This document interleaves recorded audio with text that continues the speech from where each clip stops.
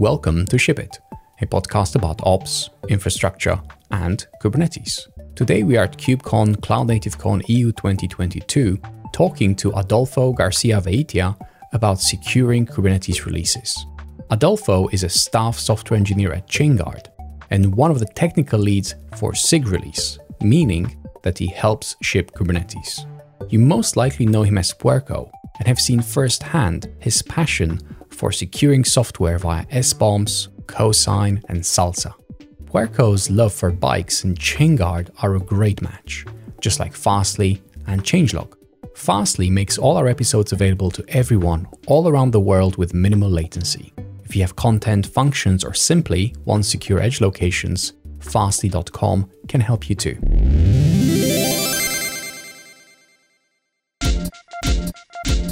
What's up, shippers? Adam here, and I want to tell you about one of our new partners for 2022, MongoDB, the makers of MongoDB Atlas, the multi-cloud application data platform. MongoDB Atlas provides an integrated suite of data services centered around a cloud database designed to accelerate and simplify how you build with data. Ditch the columns, the rows, once and for all, and switch to the database loved by millions of developers for its intuitive document data model and query API that maps to how you think and code. When you're ready to launch, Atlas automatically layers on production-grade resilience, performance, and security features so you can confidently scale your app from sandbox to customer-facing application. As a truly multi-cloud database, Atlas enables you to deploy your data across multiple regions on AWS, Azure, and Google Cloud simultaneously.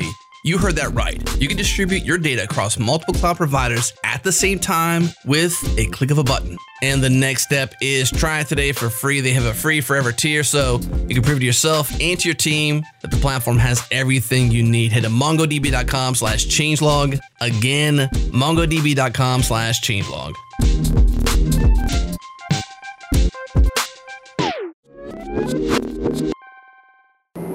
We are going to ship in 3, 2, 1.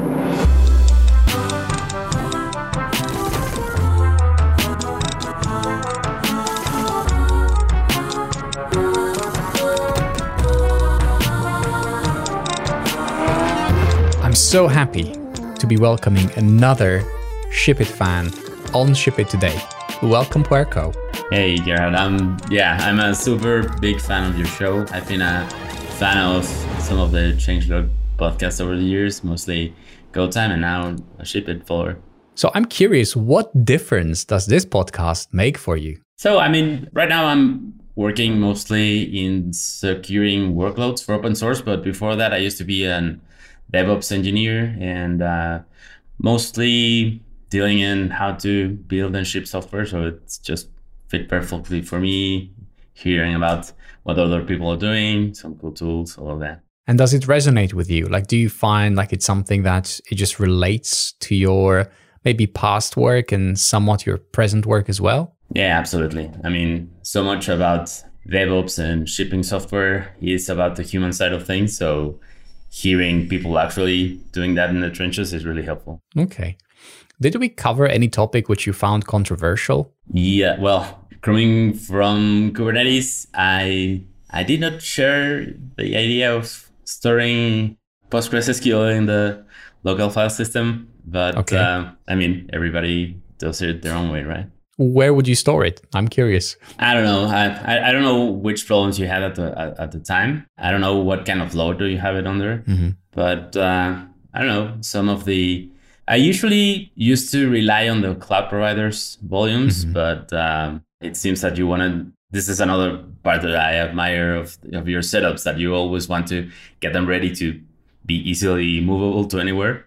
So that's one way of doing it, but maybe some of the other offerings would add too much complexity, so we had to do it. Well, we talked in episode 50 how we actually moved to a managed PostgreSQL, so that has happened. We also migrated off of Kubernetes, like to a PaaS. Yeah. That was a bit crazy, but we had to get good reasons for that. We talked again in episode 51 how to use the PaaS better. And there's like a couple more coming, but I think Kubernetes will have its comeback. And I think PostgreSQL, we will finally move to like a properly managed distributed one. It could be Fly, it could be somewhere else, but somewhere that we can connect from multiple compute or runtimes, whether it's Kubernetes, whether it's a PaaS, whether it's wherever the app runs, it can connect to the PostgreSQL instance, which is distributed, which may be just a PostgreSQL protocol. So we don't know. But we'll see. But there's like a lot. You're right. That was a very controversial, even like for many people that I talked to, that was like, why are you doing that? You just generated so many questions. So one more question, last one about the podcast, and then we'll move on. What topics would you like to listen on Ship It? Are there any topics that you would enjoy us covering? Right now, I'm really interested in seeing how some of the stuff we are going to be talking about gets adopted by people and hearing about the challenges they're going to be facing. Some of the tools we're going to discuss today are becoming like really quickly the standard for securing some of the workloads. Right. So I work on the open source projects behind these tools, and I will really be really interested in finding out the challenges or difficulties or any suggestions that people may find. So if you can have people working on that and sharing, would be a great asset. I'm thinking exactly the same thing. So I'm really glad that you're confirming that is a good idea and we should do more of that. Specifically supply chain security and all like the container and the configuration security as well. How do we sign them? How do we verify them? All those topics. We'll dig into them in a few minutes. But first, we are both going to KubeCon EU. How amazing is that? Like, it's been my first conference, like in person, in like 2 years, maybe 2.5 years. And I'm so excited. Yeah, I mean, it's going to be incredible because we did have an in-person KubeCon in LA, but attendance was still low. It was weird because you were doing your talks in huge rooms and with very few people in them. But we missed a lot of friends in KubeCon. So I'm hoping that this one will return closer to the glory days of past KubeCons. Yeah, I mean, again, an in-person conference and KubeCon. Yes, I'm just so excited. So excited. Yeah, absolutely. Now, I'm very excited to meet you. Which people are you excited to meet? Apart from me, we've already established that. I mean, for example, I've been working for several years now with several contributors from Kubernetes from Europe and India, which I've never met in person before. Mm-hmm. So I'm really excited to have a chance of meeting them. Some of the release folks back there and, well, lots of other people from Kubernetes. Even some from the Americas didn't make it to the last conference back in LA, and I'm really excited to meet them. Have you checked the agenda? Do you have any talks or any events that you're keen on joining? Well, I am going to do some volunteering for manning the SIG store booth. So I also have 2 talks. So I expect my schedule to not allow me this time for attending a lot of the sessions. So I'm more expectant of the chance of meeting everyone on the events after the sessions. I'm trying to be also a track host for some of the talks of some of my friends, for example, in SIG security, and I'll be helping more than attending this time. Right. Okay. Now, I did check the agenda. I have noticed your 2 talks, and I have one important question. Is your content ready yet? Are you finished with the slides? Ready? You know what conferences are like when people, exactly, that's the answer. No. Like, no, you're finishing the slides like a day before, right? Exactly. And it's mostly because I'm still working on the demos. We are working on a lot of cool stuff for the Kubernetes supply chain and the release process. So I'm still trying to finish some features I'd like to demo. And once I know what I can show, I'll do the slides. Okay. I have a long flight in front of me, so I have time to do them. That's exactly what I would expect to happen. You know, like you're just like still figuring these things out. So what are you working on right now? And Adolfo or Puerco, which one do you prefer? So right now, we did a demonstration of the SBOM tools. SBOM is software bill of materials that we built for Kubernetes during the KubeCon in LA.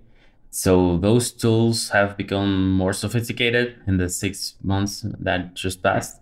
We now have the ability, for example, to attach multiple, to split SBOMs into micro SBOMs. So for example, an SBOM is a list of materials and assets that you release with your software. It can list, for example, source code, container images, binaries, everything that you put out as a software release is listed in there. And usually you will find that you get like a huge list of everything which you download and use. But now we've been focusing on splitting the SBOM into micro SBOMs, which you can store right beside the images, for example. So instead of having one central SBOM, you will have the contents of the image stored inside of the registry. And we now are working on the tools to pull those together, and that you can present a central view of all of the information in separate SBOMs in one central place. Then we just finished signing Kubernetes. There will be some demos about those signatures, how they're structured, what information you can get from them. And if I have time, I will also like to show some of the provenance attestations that we publish with the Kubernetes releases, but we'll see. Mm-hmm. Okay.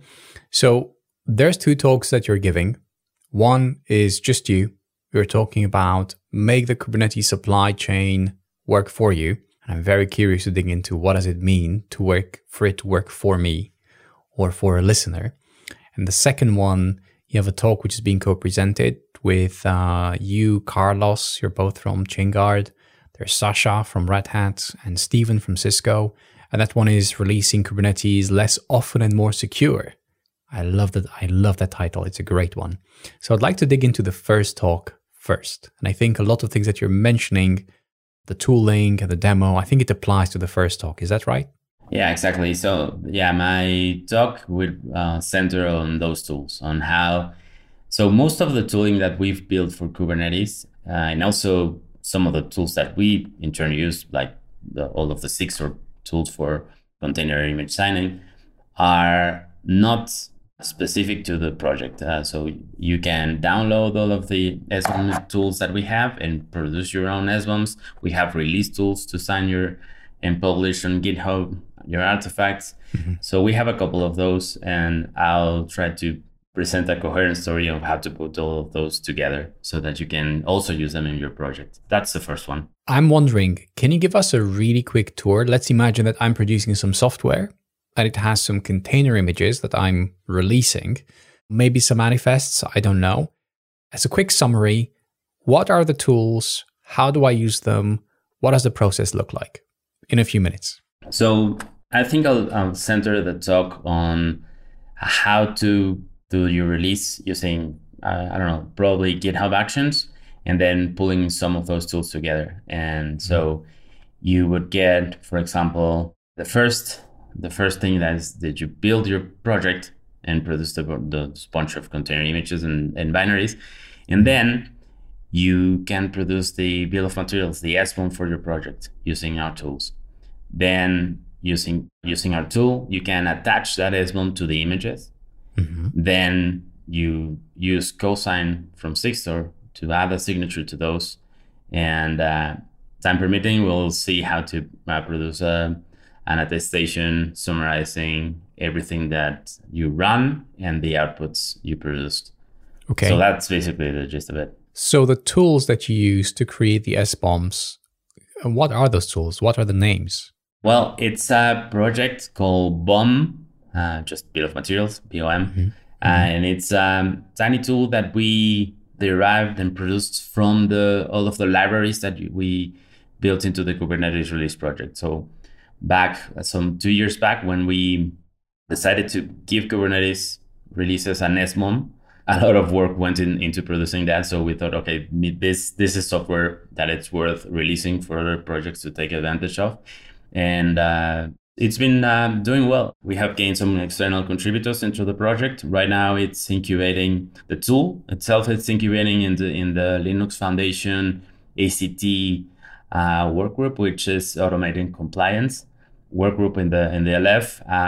And it's been adopted by other projects. For example, I just helped one of the Istio maintainers to produce the Istio bill of materials using the Kubernetes tool. So it's nice to see that cross-project collaboration going on where we do the effort, other people can take advantage, and they, in fact, in turn, they contribute back to us with patches and also learning. So this tool, I'm imagining it's a CLI. It's a Go-based CLI. And you pointed to a container image, to a registry, to a binary. What do you point it to and what happens next? There are several ways that you can run it. You can point it to source code directories, and it'll produce an SBOM of those, including the dependencies that it finds.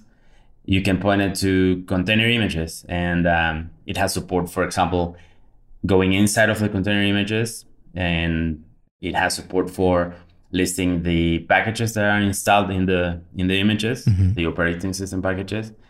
You can point it to single files, for example, producing SBOM listing all of your binaries. We use that for Kubernetes. And it also has support for other not as widely used artifacts, like, for example, image archives. And I hope I can finish this one for KubeCon. We are also adding support to indexing inside of the operating system packages. So say you point the tool to an RPM or a dev or an APK file, and it'll list everything inside of it. Okay. Out of all the different artifacts that it supports, which one was the hardest one to implement? Container images. Container images, okay. Yeah, they're more complex. They are nested. It's an artifact that it's nested in the sense that it has layers. It has file system inside of those layers. Those file systems can be layered on top of each other. And then you have the operating system packages inside of that. So it's a multi-dimensional thing inside of them. Okay. And do you see just the name of packages, or do you see more details about those packages? Like name of maintainers, email addresses, licenses? Like how much detail do you get in the SBOMs when they're produced? Well, it depends on the artifact. For example, when you run it against Go modules, it will fetch the dependencies.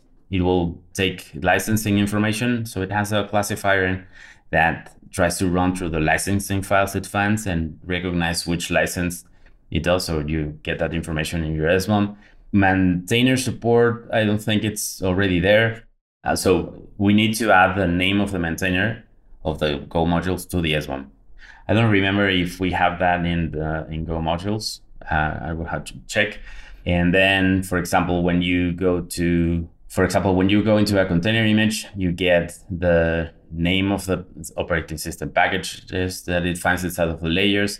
You get the version. Licensing information is not yet extracted, I think. And yeah, you get the nice structure about how the container image is built, layers, and then inside each of the packages. Okay. This is an obvious one, but I think that many are thinking the same thing, which is, why is this important? Why is having this list of dependencies and all those details important? That's the purpose of the SBOM. So when let's say that you have an incident inside of your system. So some companies run really complex systems with hundreds, maybe thousands of workloads, and a vulnerability comes up. So I hate to pile on one, but well, we have this example right now of Log4j that recently happened, right? Yeah. So it turns out that companies have a hard time knowing what's running inside of their computer systems, and they have a hard time knowing if they have a hard time knowing what's running, they have an even harder time knowing if those workloads are affected by a certain vulnerability. Mm-hmm. So the first step to knowing that is producing the information to know what's running where.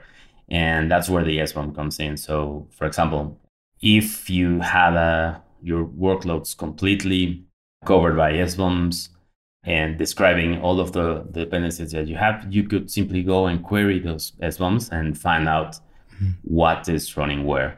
And you could take action based on that. And SBOMs also help you doing other things, like, for example, licensing, compliance.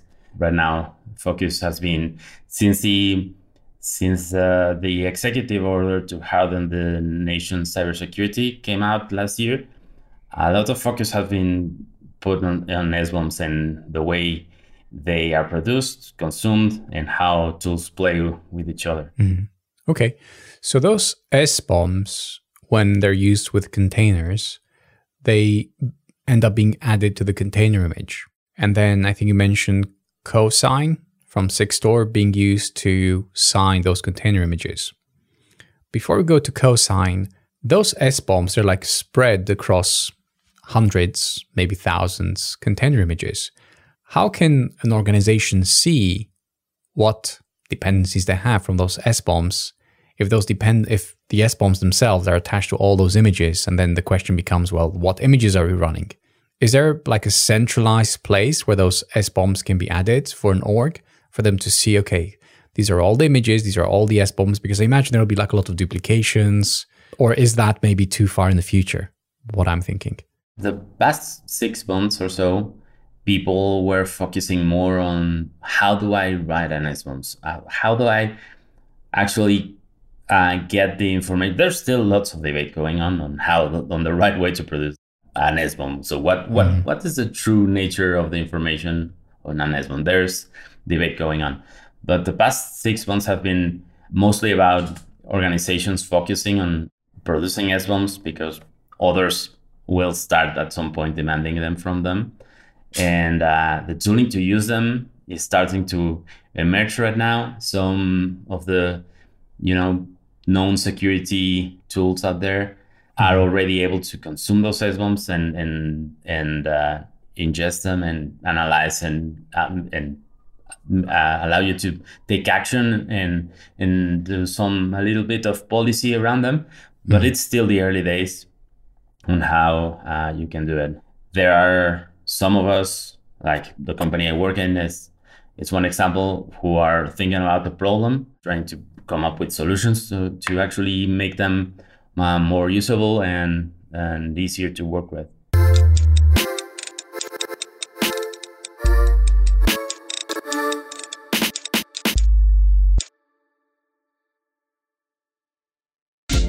This episode is brought to you by our friends at Fire Hydrant. Fire Hydrant is the reliability platform for every developer. Incidents, they impact everyone, not just SREs. They give teams the tools to maintain service catalogs, respond to incidents, communicate through status pages, and learn with retrospectives. What would normally be manual, error-prone tasks across the entire spectrum of responding to an incident, they can all be automated in every way with Fire Hydrant. They have incident tooling to manage incidents of any type with any severity with consistency, declare and mitigate incidents all from inside Slack. Service catalogs allow service owners to improve operational maturity and document all your deploys in your service catalog.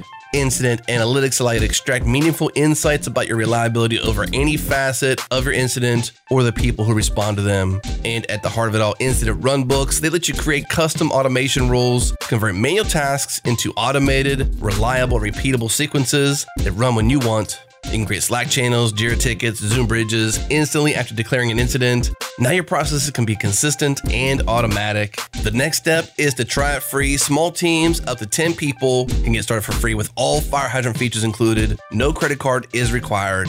Get started at firehydrant.io. Again, firehydrant.io.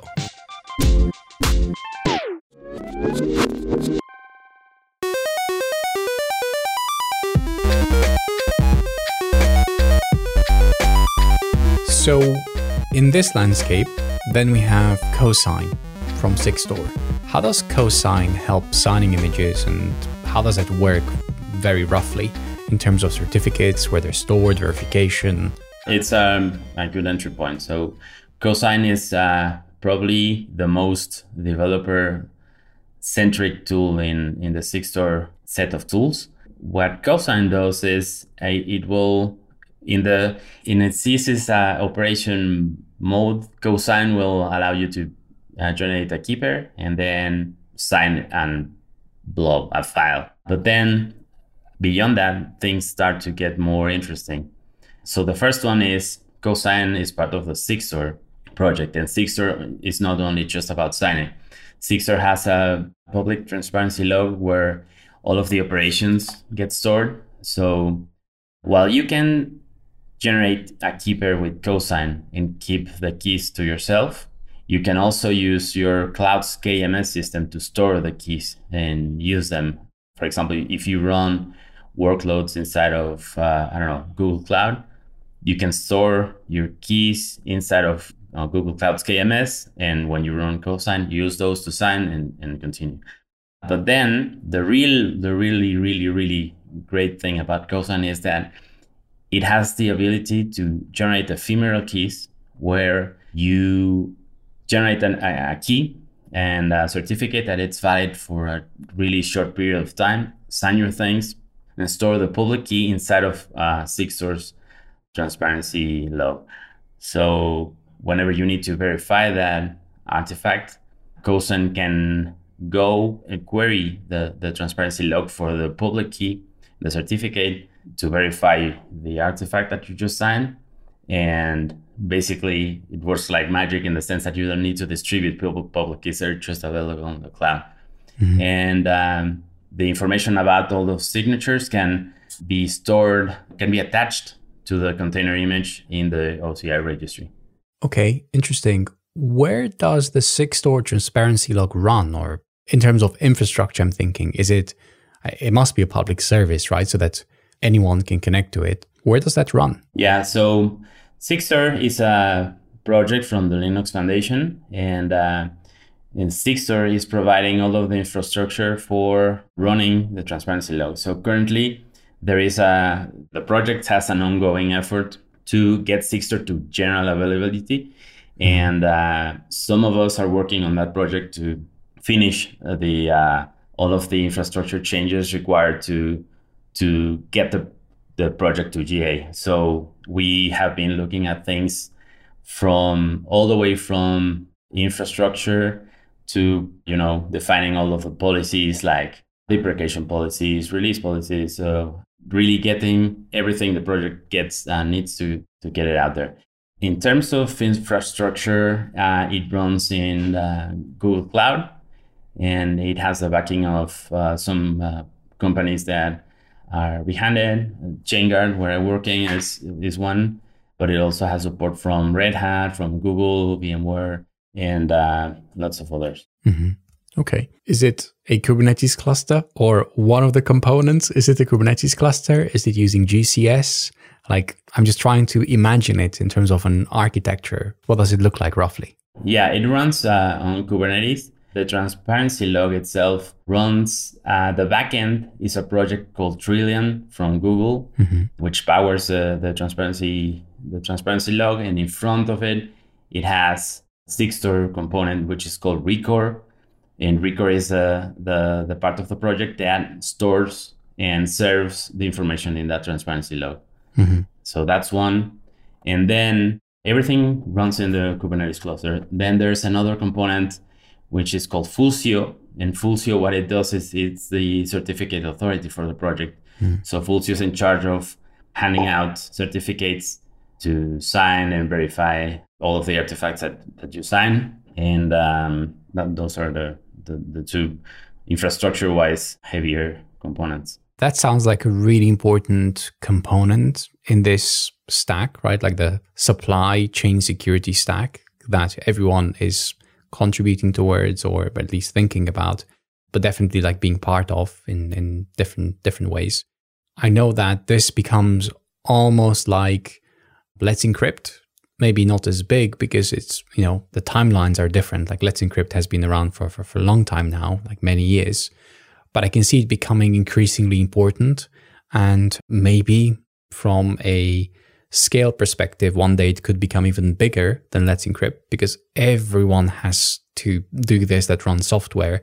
It doesn't have to be just like a public facing software. And I can see this becoming really, really important.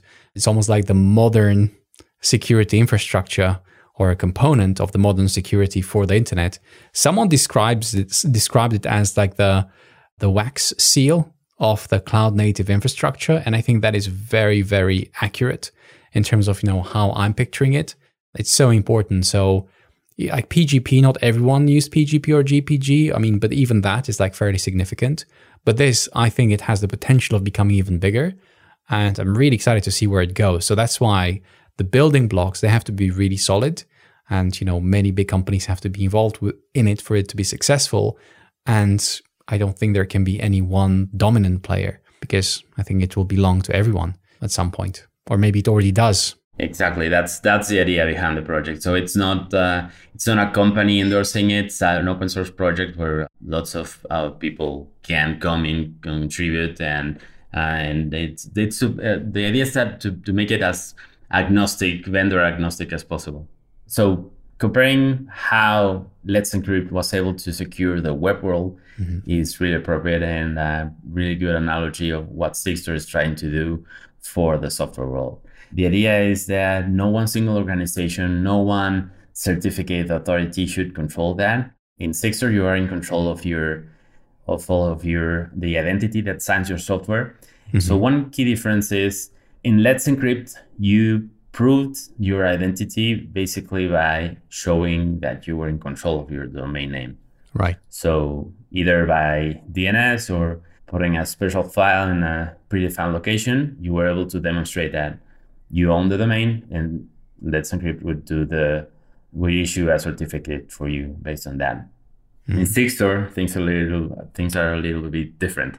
The way it works is that you use OIDC identities to sign your software. So currently, the way it works is that when you try to sign an artifact, a cosign will ask you to log into one of the OIDC providers that it supports. So once you logged into your provider, it will start the OIDC flow and then use the identity to generate that certificate and sign your artifact. But if you think about it, one key difference here is that in Let's Encrypt, when they issue you a certificate, you are in possession of the certificate and you install it in your own web server. In Sigstr, the infrastructure to do the verification has to be carried by the public service. So the Sigstr public good service that we are working on getting ready for GA has to handle each request for verification of those certificates. So when you pull a container image and you try to verify the identity, it will go and check in the transparency log that the record exists. So that load has to be handled by Sigstr. But fortunately, there are a lot of smart people working on the team to get that infrastructure ready. And it should be, perhaps by the time you hear this, it'll be GA or pretty soon afterwards. So for KubeCon EU 2022, that is the reference point when this will go GA. We're trying, but we'll see, yeah. Okay, nice. How long has this been in the works, by the way? Setting all this up, the infrastructure and solving this problem.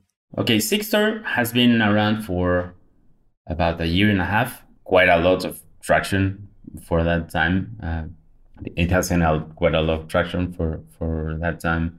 And the GA project, some of the infrastructure was already running, but then defining a goal to get it to GA and to actually having established goals, the policies, uptime, rotation of log, all of the SLAs, SLOs that we're refining, that has been in the works now for around 3 months or so. Okay. And it involves everything from writing the infrastructure, the Terraform, the access controls, everything. Okay. Is there a repo that we can link in the show notes that maybe shows what this looks like? Or maybe a blog post? I know that we open source some of the Terraform code to get the Sigstr tools. Because the idea is that you can also, everything in Sigstr is open source, right? So you can download any of the components, run them separately, or you can run the whole thing inside of your premises if you want to. So some of the work that we've been doing for GA has been open source. Some of the Helm charts, some of the Terraform was going to be open source as well. I don't know if I don't have it right here at hand, but I can certainly that's okay. Get it ready later. I'm more curious about like how it all fits together. Like the overview of the different components, like the architectural diagram, I suppose. That's always like, worth 1,000 words.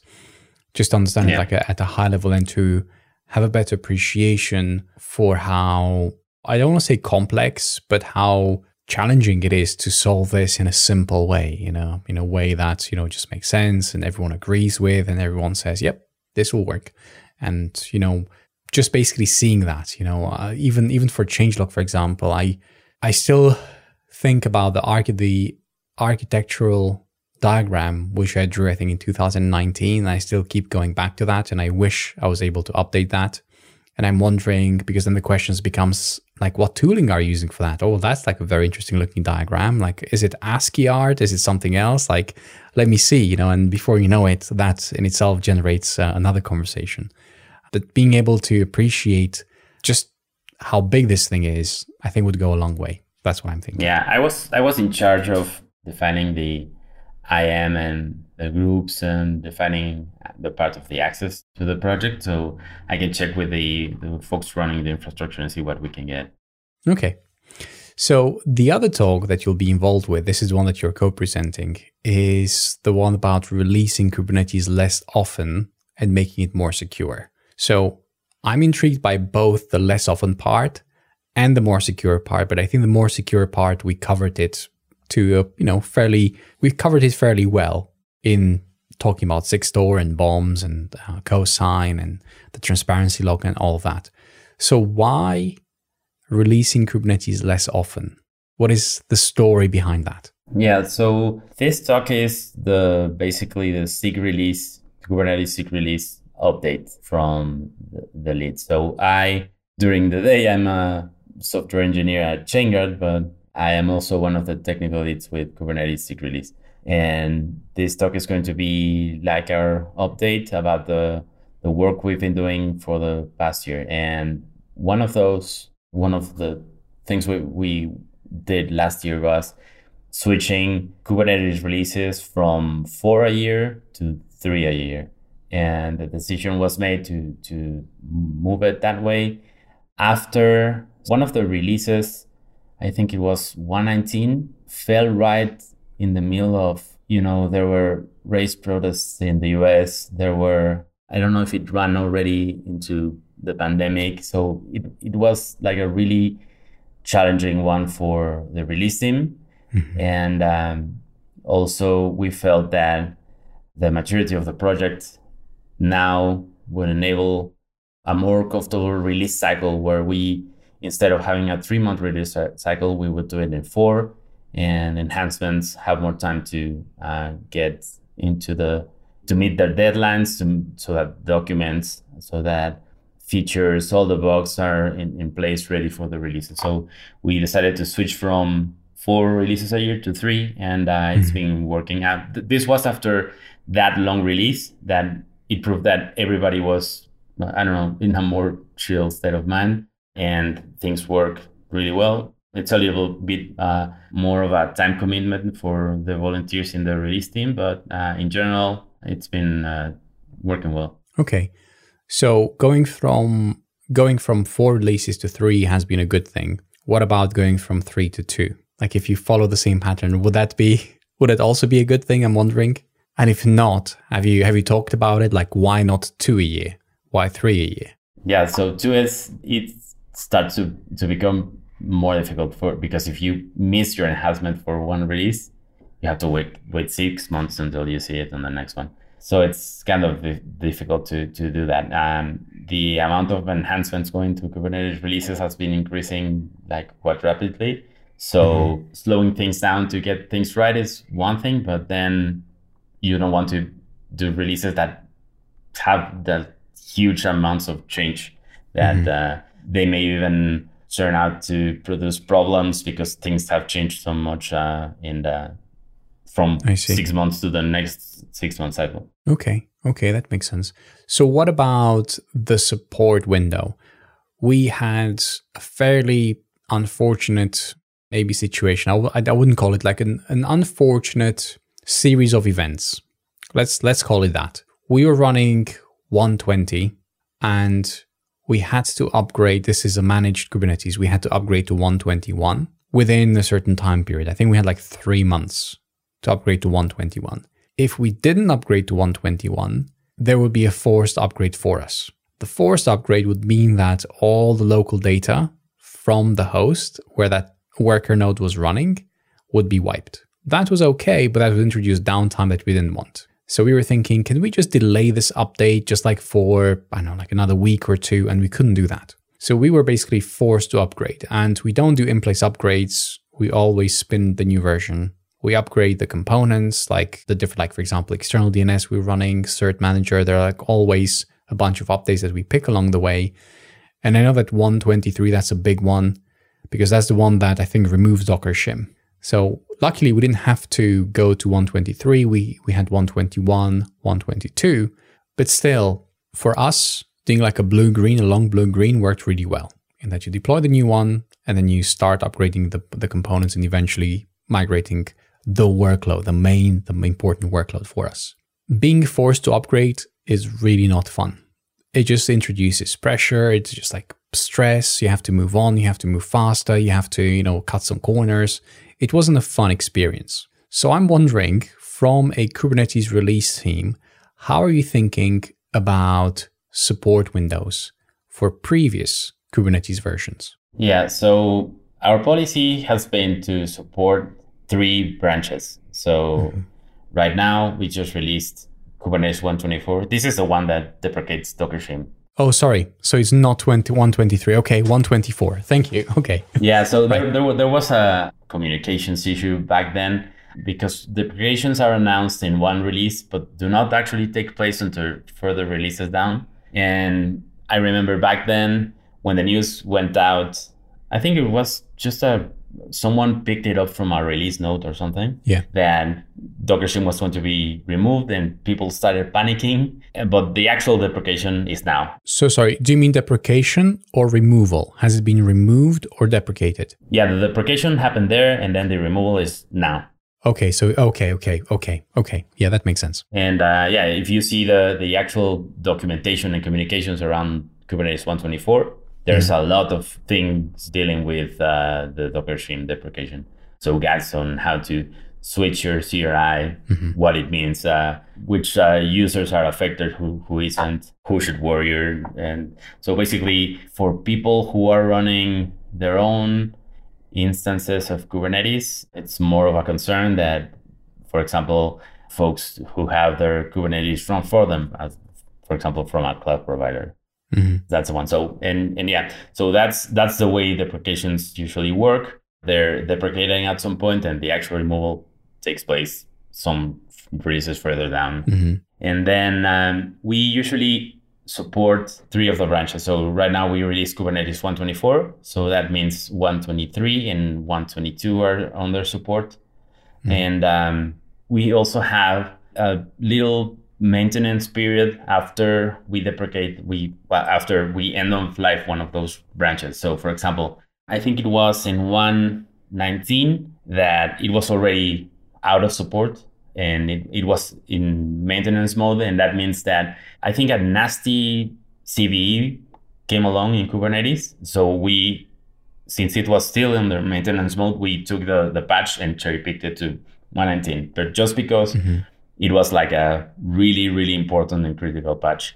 Other than that, we always keep 3 releases always under support. That means whenever the SIGs that handle the different components of Kubernetes have bugs, because actually features, we do not cherry pick them. It's only bugs and security updates to the projects. We cherry pick those changes back to those branches. And once they're out of support, they don't get the cherry picks. So listening to you talk about that, it made me realize how much work that is. And I know it's a team of people behind this, but you do a lot of things. How do you find the time to do all the things that you do? It's not just the SIG release technical lead, did you say, or technical lead? Yeah. So you're not just the tech lead for the SIG release group for Kubernetes. You're also involved with SIG Store. You're also involved with Chainguard, and I'm sure a bunch of other things. You go for regular bike rides. How do you find the time for all those things? How does it work? So right now it's part of my job, right? So it's much more fun and less pressuring. But before I joined Chainguard back in January, it used to be weekends and afternoons doing it. Wow. Okay. I think that's the story for most Kubernetes contributors. There are some people who are paid to do the work, but Mostly it's volunteers. Even people tasked to the project inside of their companies, it's not a full-time job. But right now I have, so Kubernetes is one of the key projects that my company is interested in. So I get paid to contribute and have more time because I can do it in the daytime, right? Why do you do that? Why do you give your free time for all this work? I don't know. It's just the nerd value I get out of it. So I get excited by working on some of the problems that we work in. So I work in the Kubernetes release side of things, not in the actual code that gets shipped to people. I ensure that the code gets shipped to them. So I've been working on lots of interesting problems that I find interesting, like how do you secure things? How do you prioritize the workloads to build things faster, to ensure the integrity, to how do we verify the binaries that we put out and ensure that we do not ship a Windows binary to a Mac user, things like that. The things I like doing. So I started working on that. And then when the supply chain security world started emerging really hard last year, we started focusing our work in the sea towards securing the Kubernetes release process. And here we are now with this last few advances. Okay. Out of all the things that you do work-wise, which one do you enjoy the most and why? You mean like in my day job or? Well, it can be both day job and in your free time, but like all like work-related activities that you do, like all the projects that you're involved with, all the things that you do. Which one do you enjoy the most? Is it the Kubernetes release? Is it the SIG store aspect? Is it maybe something else? The one that you cannot wait to get to in a given week? Well, the one I enjoy the most definitely is working with some of the folks in the release engineering team. So we are a bunch of contributors / friends / also nerdy engineers who enjoy working on that. And I enjoy very much like getting to design solutions for some of these problems and just working over the ideas with them and discussing them at meetings and splitting the problems and seeing how other people come up with different solutions and we all learn from each other. That's a more rewarding part for me. And some of those transforming solutions that benefit that ton of people downstream. So you not only get to play along with your friends, work on interesting problems and build cool stuff, but you also have like a huge impact downstream. I can see that.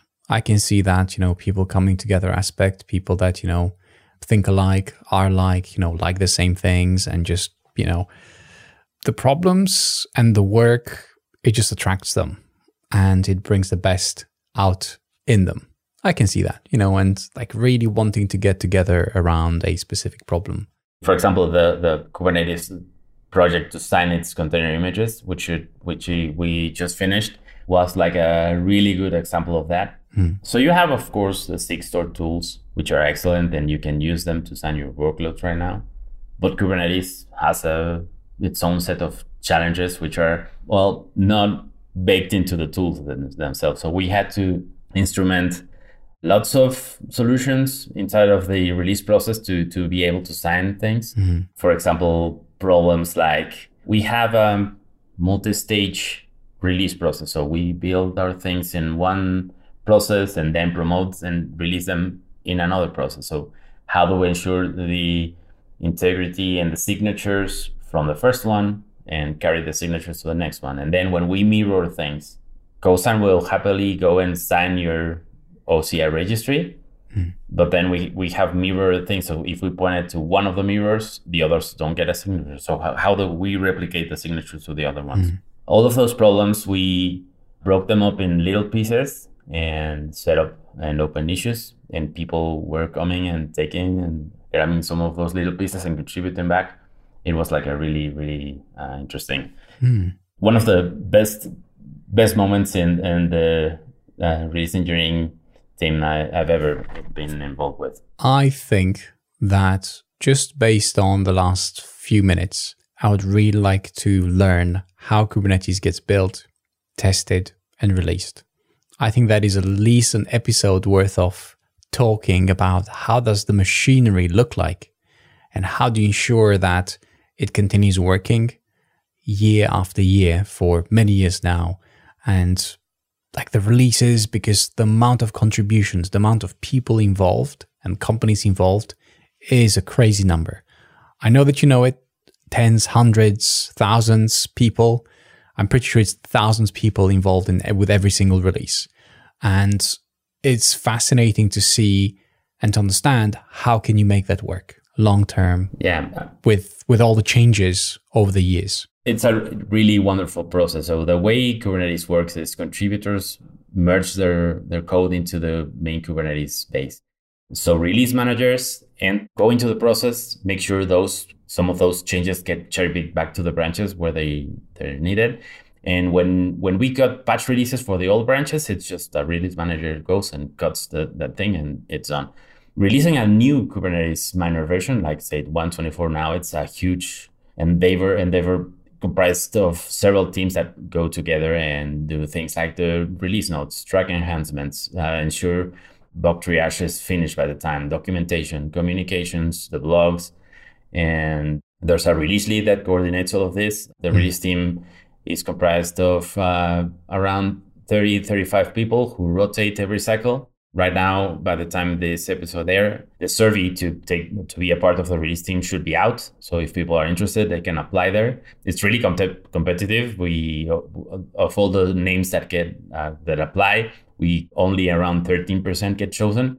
Mm-hmm. We of course encourage the leads to balance their team and distribute it across the globe, across gender, to get a team as diverse as we can. That's on the human side. Yeah, and on the technical side, we basically, just a super quick rundown is we build the project, stage all of the artifacts, do end-to-end verification of everything that's out there, and then we run a release process that puts it out to the registries, to the bucket, where you can download your kubectl and all of the binaries. And now we also add the security artifacts around them, like signing and SBOMs, all of that. Okay.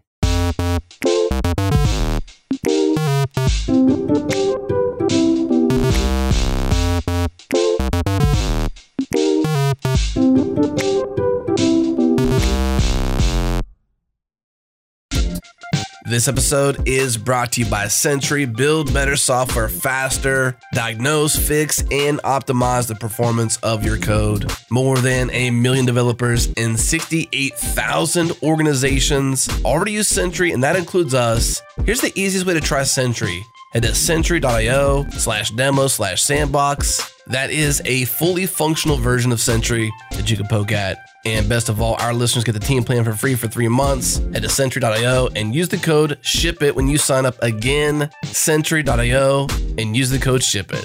And by Chronosphere. When it comes to observability, teams need a reliable, scalable, and efficient solution so they can know about issues well before their customers do. They need a solution that helps them move faster than the competition. And companies born in the cloud-native era often start with Prometheus for monitoring, which is obviously an amazing piece of software, but they quickly push it to its limits and often outgrow it. They run into issues with siloed data, missing long-term storage, and wasted engineering time firefighting the monitoring system versus delivering their application with confidence. They describe the system as a house of cards, where a single developer's seemingly benign change can overload the whole monitoring system, or they say they're flying blind because they pride themselves on making data-driven decisions, but losing visibility means they lose this competitive edge. Ryan Sokol, VP of Engineering at DoorDash, has this to say about Chronosphere, quote, "The visibility and control that Chronosphere's platform gives us to manage our observability data and costs are a game changer, especially with our unprecedented growth," end quote. Chronosphere is the observability platform for cloud-native teams operating at scale. Learn more and get a demo at chronosphere.io. Again, chronosphere.io.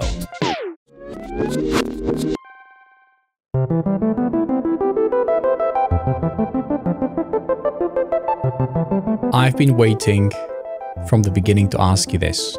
What is the story behind Puerco, your nickname, that everyone knows you by? Like, you can say Adolfo who, but if you say Puerco, everyone knows in the CNCF who Puerco is.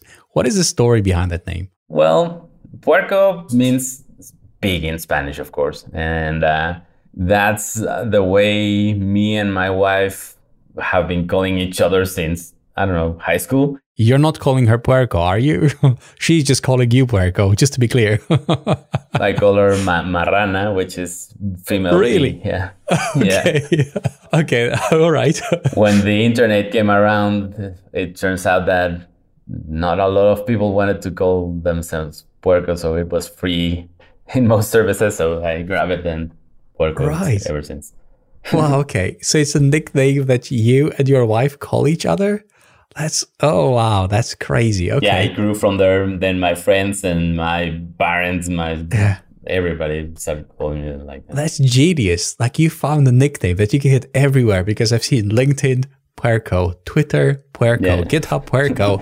Like, okay. So I think I need to rethink my strategy, because I've been trying to get Gerhard on Twitter for like maybe 10 years now and it doesn't work. No. Yeah. All right. Okay, so, all right. Now, do we use the name that me and my wife call one another? Now, that is a different question. Well, but you must be very brave to go with that. And I respect that. I really, really do. That is, I'm very glad I asked. It's a great story. I've never been one of those people that take themselves too seriously. And it's, in some... Maybe that is the key takeaway from this. Like, I should take myself less seriously and pick the name that I don't think it would mean anything for anyone. By the way, I call my wife, because she's Romanian and I'm Romanian as well, I call her Urita, which means ugly, but like the female version of ugly. And she calls me Uritul, which also means like the ugly one, but the male version of that. Now, would that work? I don't know. I don't think people would know what it means, but... Check on Twitter to see if it's available. Exactly. I'm going to do right after we finish recording this. So, as we are preparing to wrap this up, I'm wondering, what is the key takeaway that you want our listeners to remain with from our conversation? Okay, so main takeaways from all of this project and our experience building the signatures for Kubernetes has been, the first is communities are hard to work in at the individual speed and pace that you would like to see your work getting done. So while we would have been able to implement this really quickly from a technical point of view, we really have to take into account input from a lot of people, not just from SIG release. The effort to get the images signed had active collaboration from people from SIG security and from friends in SIG K8s infra who handle the infrastructure for the project. But also we had to put out a document, a KEP, it's called a KEP, which is a Kubernetes enhancement proposal, where you put out your idea and people comment on it, and you propose the technologies that you're going to use, and you get feedback from the community. And it took a while. We were working to get the container images signed for around 1.5 years, and it's now there. The work is still ongoing. We still have to not only optimize the signing process a lot more, this is just the first iteration of it, but we still have to sign other things, the attestations, we have to sign the binaries and other things. But I think the most important thing is that supply chain security in software is a really complex problem. So everybody who even tangentially touches software in any way has a role to play in securing the supply chain. So right now, the ways of that a supply chain can get attacked are many. While there are a lot of smart people working on the problems related to it, it still needs help from everybody in the software industry. So I think it's really important to emphasize that, for example, Kubernetes as an open source project is doing its part.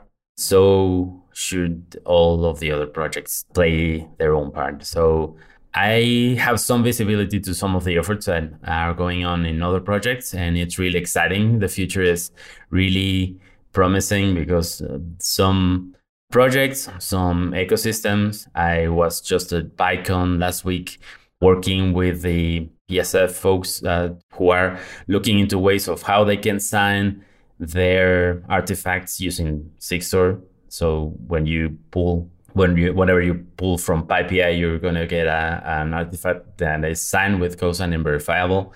And the same thing is happening in Ruby. And there's inside of the OpenSSF, there's the OpenSSF is the Open Source Security Foundation, who oversees some of these projects. There is a whole work group dealing with how package managers will secure their workloads and make them work. And just as open source projects have to do their thing, companies have to also do their thing. And be it as an end users have to really, first of all, be aware of the risks involved in securing their supply chains. Now, companies in the US are, especially those that sell to the government, are going to face some compliance thing to improve their supply chains, and also individual developers. I was really struck at PyCon of how the individual developer doesn't have like much awareness of the risks involved when pulling a dependency you don't know nothing about. So the first thing is gain awareness of the problem. It's a complex problem. It's a dangerous problem. It's something we all have to improve. So if you consume software, try to think about the guarantees that software is giving you, about integrity, about its origins, and then do the same for the downstream consumer of your project. Give them warranties, build an SBOM, sign your artifacts, and always try to provide that awareness to both ends of the chain so that people can do that. And this is just in the software chain, right? But the problem is much more complex than that. And so, for example, we at Chainguard have folks experience in not only software, but also on the policy side, on research, people who are experts on how and policy and how government does things. So it's a problem that it's urgent and difficult to address. So my takeaway from your takeaway is that, first of all, I knew this was important, but I didn't know just how important it is. And we still hear about all the CVs and the various security vulnerabilities that hit different service providers. But until it happens to us, or until we're not directly involved with it, it feels like, oh, it happened to someone else and they should have done better. But we don't realize that actually it's maybe luck, or, call it bad luck or misfortune, that it happened to someone else. But next week or next month or even next year, it could be you, that you'll be part of it. So what did you do to prevent it? And if you do nothing, well, you will be less prepared when it comes, because it will come. And just as nowadays it's incomprehensible to go to a website that doesn't use a secure connection, like HTTPS, who remembers when there was no HTTPS? Everything was like HTTP. And now most of the websites are HTTPS. So you expect that to be the norm. So why wouldn't you expect that all the software that you consume and also put out there, that it's signed, that it's secure, that you know where it came from, that you know what are the building blocks, what did you put in it? And everyone should be able to do that and verify. At the very least, verify. And I know that is very simplistic, because like a couple of steps that need to happen, but take the first step. That's my encouragement. Become aware of the implications of not doing it. And then what is this first simple step that you can take in that direction? And I'm very keen to do that myself with our own infrastructure, with our own app. And because it's all open source, I'll be very happy to share that with others so that you can see what we do. And I can imagine an episode soon where we show how to do that, because it shouldn't be difficult. Like, that's the whole point. Like, the first step should not be difficult, or the next one, or the third one. But a year from now, I expect us to be in a much better place, and hopefully you too, the listener of Ship It. Anything else to add, Puerco, before we wrap it up? If you plan on improving the supply chain security, the changelog, I'm happy to help and be around to answer any questions or even give you a hand in that if you want. But that basically wraps it up. It's just more of a call of be aware and be conscious that you are not alone. So yeah, you can be hit by the misfortune of getting attacked, but be aware that the way that you may be attacked is just by a vulnerability flowing upstream to you, from upstream to your project. So be a good player. Some of the open source projects like Kubernetes are putting out software and tools that can help you. And and also some commercial companies like Chainguard are going to be releasing open source projects and also commercial projects to help in the problem. And yeah. I'm looking forward to that as well, because I think the world is slowly moving in that direction. But the thing which I'm most looking forward to is meeting you in person. Maybe the same day that you're listening to this, or, the day after at KubeCon EU. If one of you that are listening to this are there, ping us on Twitter or Puerco. We already established that. That's an easy one. I'm Gerhard Lazio on Twitter, so that's slightly longer. But we'll be there, both there, and we look forward to talking to you. Thank you very much for joining me today, and I'm looking forward to next time, because I know it will be very, very soon. Thank you. Definitely. Thank you for tuning into another episode of Ship It. Check out our other podcasts for developers at changelog.com/master. You can connect with like-minded developers from all over the world via changelog.com/community. Thank you, Fastly, for the worldwide low-latency changelog.com. Our listeners love those blazing fast MP3s. Your beats are awesome, Breakmaster Cylinder. That's it for this week. See you all next week. As for my last thing, I'm super excited about the Ship It episodes coming up this summer. We have some great guests lined up, and I can hardly wait to talk to everyone. If you have a good ops infra story, hit me up on gerhard@changelog.com or via changelog.slack.com. You can also find me on Twitter @GerhardLazio.